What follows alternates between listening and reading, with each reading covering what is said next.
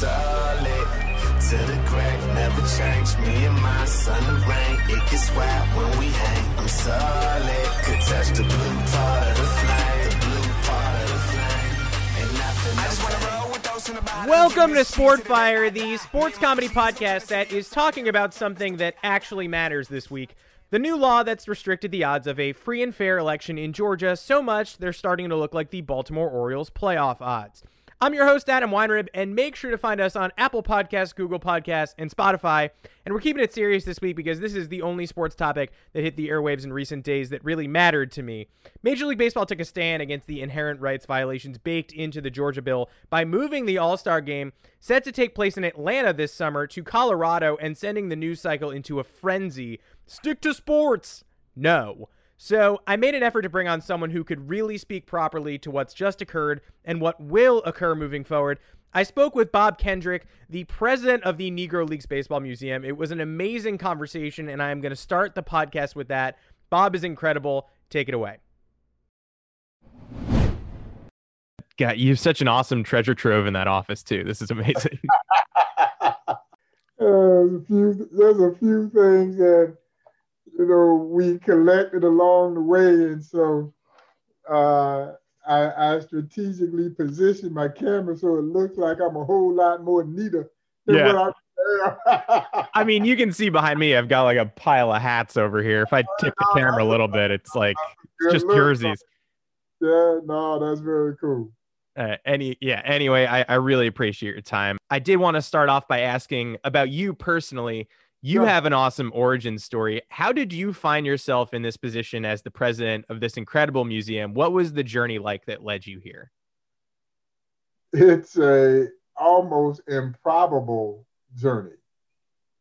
For me to go from being a volunteer as I was in 1993 with this organization to now trying to run this great institution, I can't say that I ever foresaw that coming.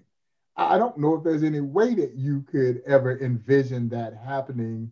And for me, I just wanted to get involved with the organization, wanted to support it any way that I can, but I never envisioned that it would turn into a career. And one of the most gratifying opportunities that I think I could have ever embarked on, but improbable at best. But it became a labor of love for me. When I first was introduced to this organization and I considered myself to be a baseball fan, and man, I quickly discovered you don't know as much about this game as you thought you knew, because there was this entire chapter of baseball in American history that I really did not know much about. I knew the names Satchel Paige and Cool Papa Bell and Josh Gibson. These are transcending types of names. Most baseball fans have at least heard those names. Even if you don't know how great they were, you've heard those names. But I had no idea, as I oftentimes say, about the breadth, the depth, the scope, the magnitude that this history represented both on and off the field. And honestly, Adam, I became almost engrossed in it. I wanted to learn as much as I could, and I didn't want to keep it to myself. And then you started to meet the players. And after having met the players, and particularly my dear friend, the late, great Buck O'Neil, I fell even deeper in love with this story. But again, I never saw it leading me down a career path. It was going to be something that I had felt like I was going to dedicate as much of my time as I possibly could to help this institution grow. And as fate would have it, I was put into an opportunity first as director of marketing, eventually vice president of marketing.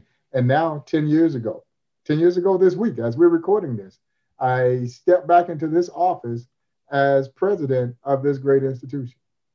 Amazing. I mean, you talk about the players, obviously I am, as a young man, I wasn't in the same position as you. I met Double Duty Radcliffe at a Hall of Fame induction. And it just it changed my perspective too. So I completely understand, sort of falling in love with the game that way.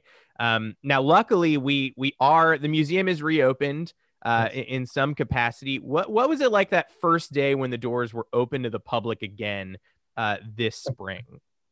I jokingly say it was like a publisher's clearinghouse moment, the first visitor, the day that we opened, and my good friend, the great writer over at the Kansas City Star, columnist Bahe Gregorian, came down to hang out with me on that day, waiting to see who would be the first person to walk through the doors.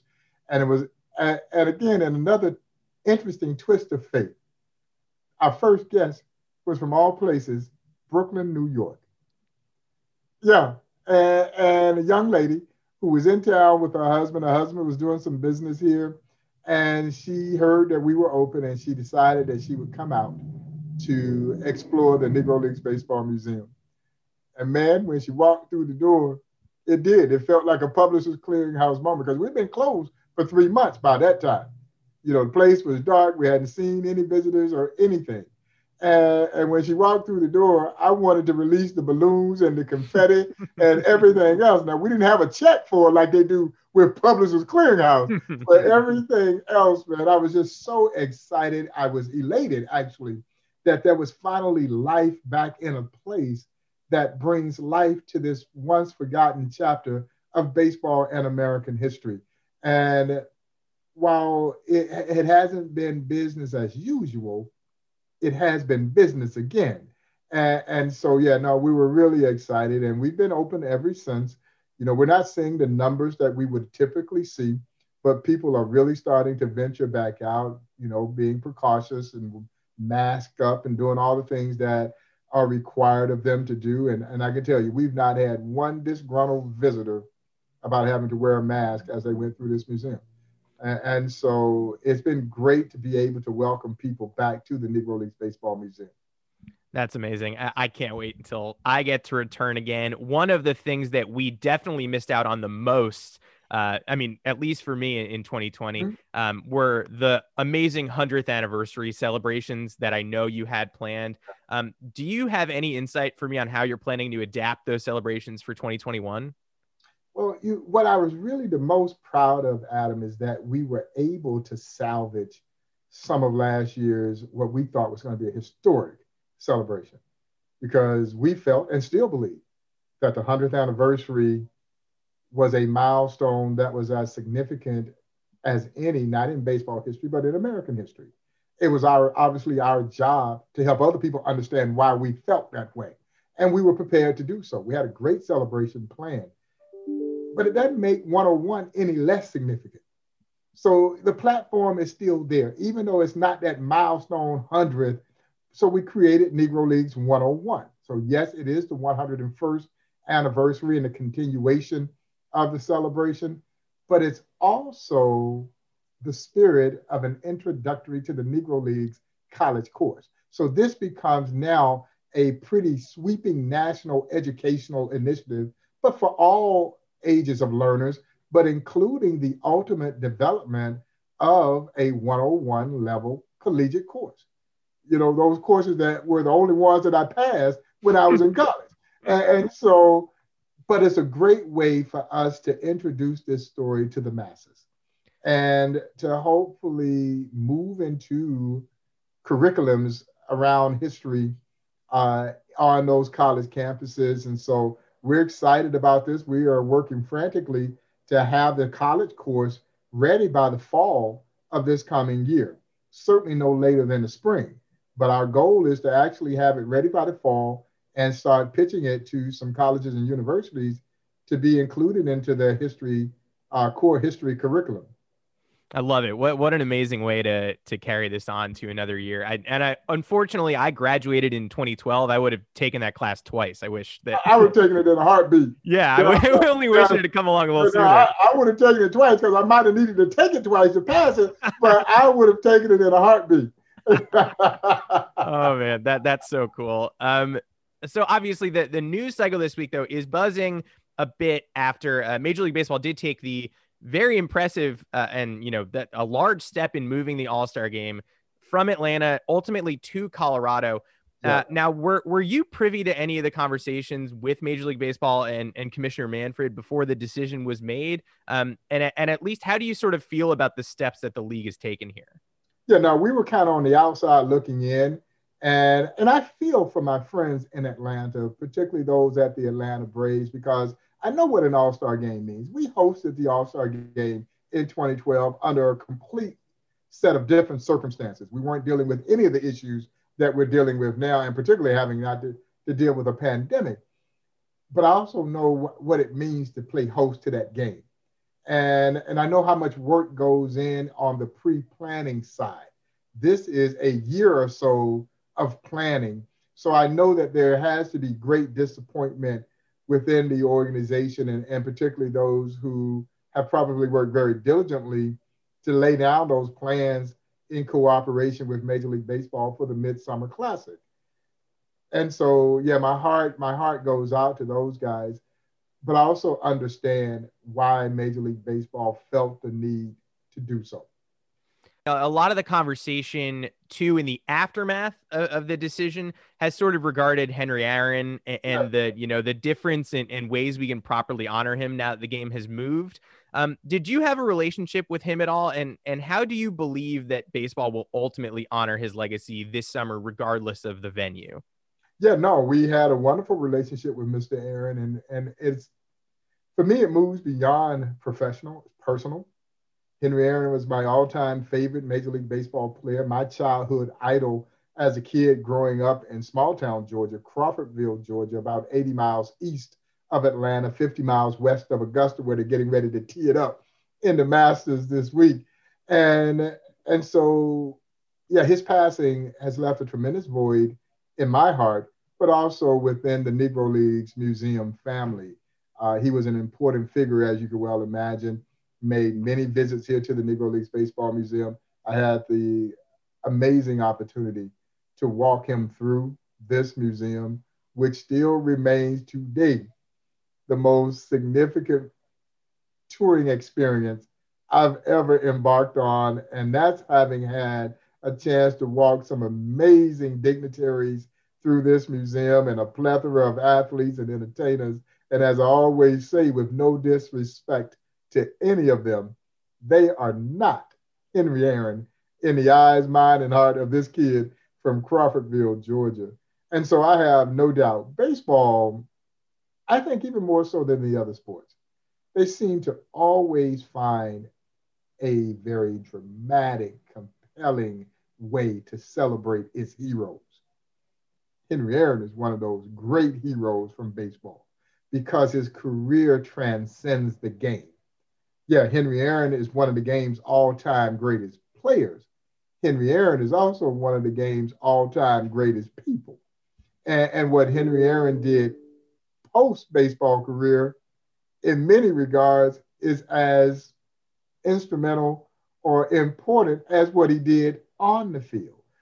But for us, it was the Negro Leagues that gave us Henry Aaron, that gave him the platform to fashion this Hall of Fame career, to hit 755 home runs, and then put him in a position where post-career, baseball career, he could go out and do his life works, become this philanthropist, become this incredible businessman, become a civil rights icon in the process, to dedicate his life to trying to improve the quality of life for so many who have been marginalized in this country, and so that's the Henry Aaron that Major League Baseball, I'm sure, will do an extraordinary job of paying tribute. I don't care where the venue is, whether it's Atlanta, had it been here in Kansas City, as we all had hoped that it might, because once it was moved, we were certainly in the running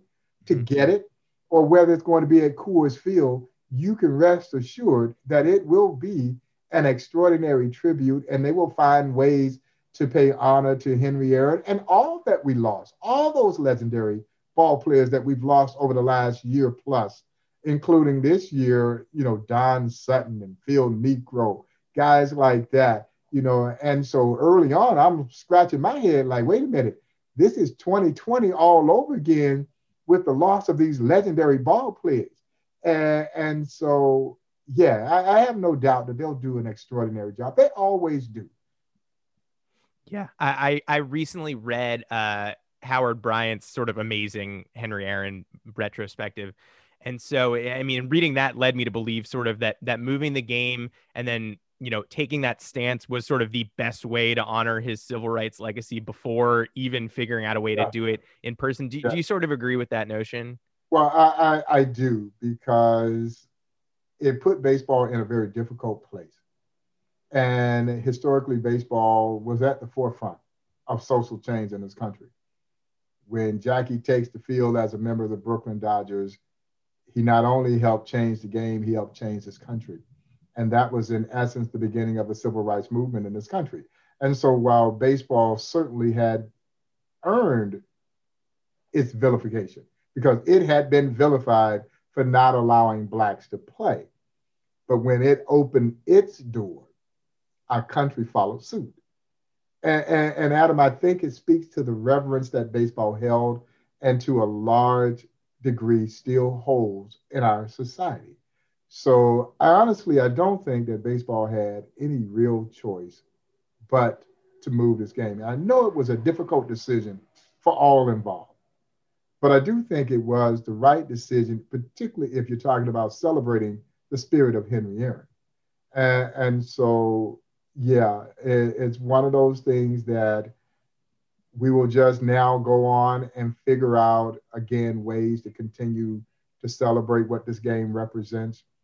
Baseball has taken a tremendous stance in terms of wanting to impact social injustice and civil rights in this country.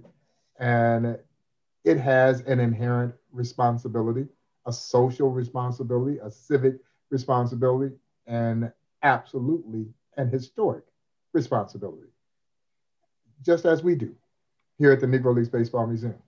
We embrace those responsibilities on all levels, because that is what is at the crux of this story that we preserve, and those courageous athletes who overcame tremendous social adversity to play the game that they love. Mr. Kendrick, I truly appreciate you taking the time to talk to me today. I will say that you mentioned hosting the All-Star Game in 2012. That's when I first visited Kansas City. That's when I first visited the museum. It was obviously an incredible experience. My family went through the whole tour, and at the front door, we met you and we shook your hand. That really made an impact on me, my family, and we sort of can't wait to get back. So I thank you for that. And I thank you for all that you do. It's been a complete honor to get to talk to you today. Oh, man, no, I appreciate the opportunity. Thank you for reaching out. And, we're excited about baseball being back and fans being back in the ballpark, even in a reduced level. We had our first visit from a Major League Baseball team last week when the Texas Rangers came by. And Adam, it just started to feel a little bit more normal. We've turned the museum into a COVID-19 vaccination clinic, and we've vaccinated over 2,000 people here at the museum. And this clinic debuted about a year from the time that we had shut our doors. And in its own way, it felt a little like vindication, because it felt like we were now fighting back.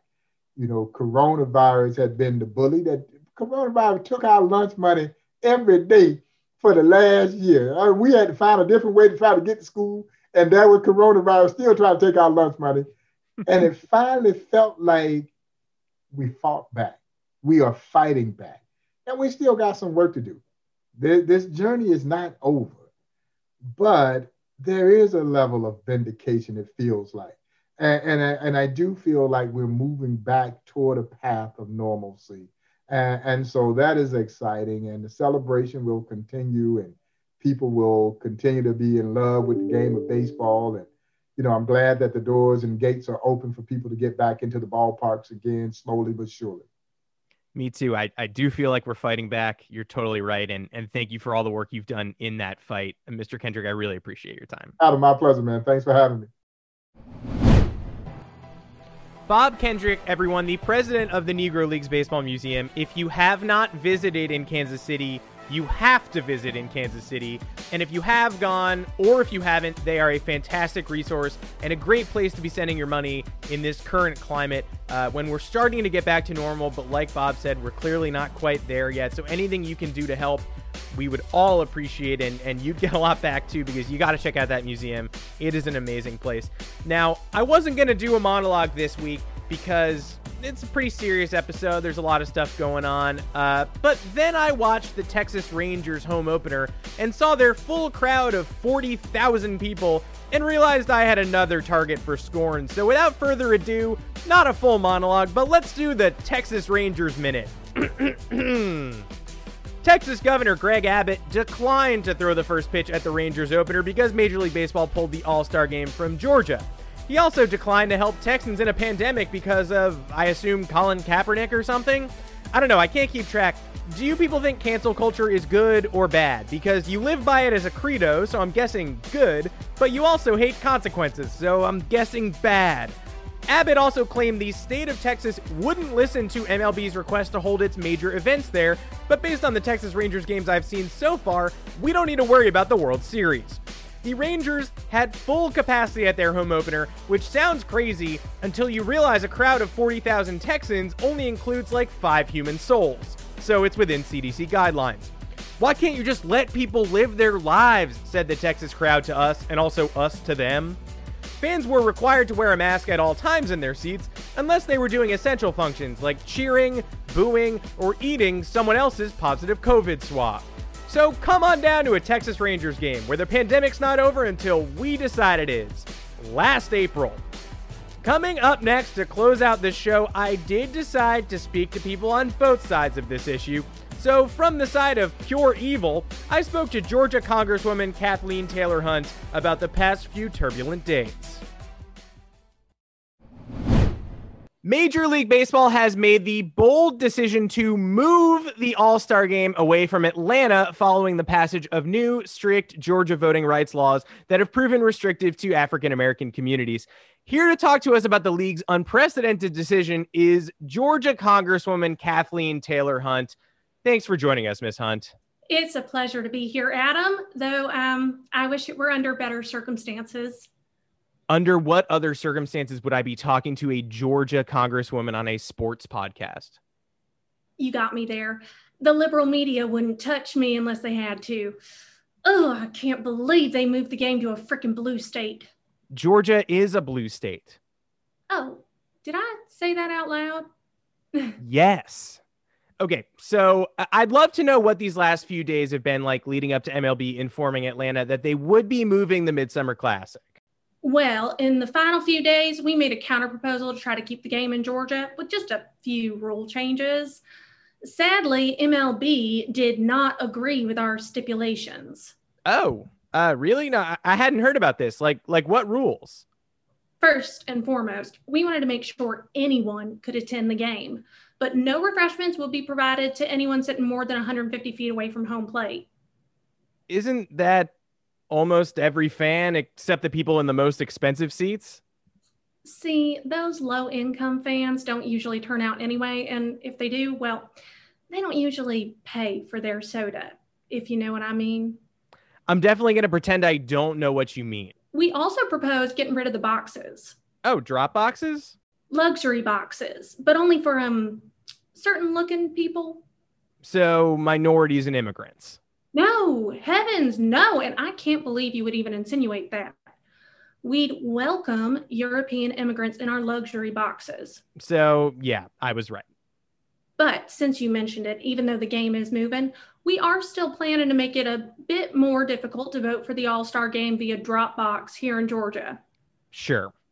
Now, the only place you can drop your ballot is in one ballot box on the green at the 17th hole at Augusta. That's extremely inconvenient, and it's impossible for anyone who isn't a member at the most exclusive golf club in the world. But does anyone really need to vote for the All-Star game, honestly? I'm just asking questions. Yes, they do. Got it. So this whole thing does affect many innocent Braves fans who definitely bought season tickets in order to get access to the All-Star game. Do you have anything planned to make that purchase worth their while? Absolutely. We are proud to partner with the Braves to release an all-new ticket package we're calling the James Crow Package. Like Jim Crow? No, not at all. Yeah, it's pretty much exactly the same name. I don't see the similarity. didn't think you would. Okay, fine. We can change the name. It's Jim Eagle now. Great. The ticket package features premium seats to 12 NL East games at a discounted rate, but we will be enforcing a strict ID policy at the gate. No one gets seated without bringing several different forms of valid ID. Got it. So you just love all forms of government ID. That's what this is about. But if you bring a vaccine passport to the stadium and try to show it to us, by Christ's power, you will be shot on sight. That makes more sense. And it was going to be sponsored by Delta and Coca-Cola, but due to unforeseen circumstances, we are now proud to have the support of God-fearing brands like Spirit Airlines and Jolt Cola. Two clearly inferior sponsors. Can I do a commercial real quick? I would rather you didn't. Jolt Cola, the soda that breaks you. Look, Adam, this is all one big misunderstanding, okay? This legislation isn't biased against one race or one party. It's about making things fair again. And we should be bringing the same mindset to baseball, by the way. I mean, I am in favor of making things more fair in baseball. I'm certainly not against that. Then you'll love George's new idea. We're trying to make replay review arguments between managers and umpires more even-handed by introducing an impartial third party, an angry extra umpire who hates managers. That does not sound impartial at all. This is all in the interest of fairness. What, you want us to put a manager in charge? No, just not an umpire. Ugh, you people are impossible. So, Miss Taylor Hunt, what's next for you and the state of Georgia? Are you having any second thoughts after all this bad press? Why would I be having second thoughts? I've got the full support of Spirit Airlines and Jolt, the two greatest products in the world. Who needs All-Star Game anyway? Fans keep voting all Yankees, and the last thing we need is another Yankee invasion in Georgia. No, we certainly wouldn't want that. Plus, personally, I'm all cross-fitted up, and I'll be ready to do my violent pull-ups in the general direction of anyone who crosses me. Do not test me. I have the worst pull-up form in American history, and I'm not afraid to use it. I'll angrily thrash and wiggle at the problem till it's gone. Congresswoman Kathleen Taylor Hunt, everybody. Abolish the universal DH. God, you are the worst. Now, in real life, that was Ava Langford, not a congresswoman. She is an actress, and she is a native Georgian. And so I thought this would be a good opportunity to have her shout out some organizations that could probably use our help right now in the wake of all of this nonsense. Ava, where should people be directing themselves to? Hey, so a couple of Georgia organizations that would be really great. Send your money is the Asian American Advocacy Fund and Fair Fight. And then a New York City organization that I love is Teens Take Charge. Amazing. So everybody, this is a time to be spending that extra cash and helping people who really need it. Obviously, we've got a lot going on. And then use any extra money you have to kicking Kathleen Taylor Hunt out of Congress. She sounds like she's mostly all about CrossFit, and she probably does not belong there. So maybe if you have a couple extra bucks to spare, let's get her out of there. Ava, thanks so much for doing this. Thanks for having me. A million thanks to Bob Kendrick and Ava Langford. Make sure to follow up with those organizations mentioned. No Final Flame this week. Be kind to each other. We'll see you next Thursday. Support for this podcast and the following message come from Corient. Corient provides wealth management services centered around you. They focus on exceeding your expectations and simplifying your life. Corient has been helping high achievers just like you enjoy their lives more fully, preserve their wealth, and provide for the people, causes, and communities they care about. As one of the largest integrated fee-only registered investment advisors in the U.S., Corient has deeply experienced teams in 23 strategic locations. Corient has extensive knowledge spanning the full spectrum of planning, investing, lending, and money management disciplines. Leverage Corient's exclusive network of experts to craft custom solutions designed to help you reach your financial goals, no matter how complex they may be. Real wealth requires real solutions. For more information, connect with a wealth advisor today at Corient.com. That's Corient.com. Corient.com.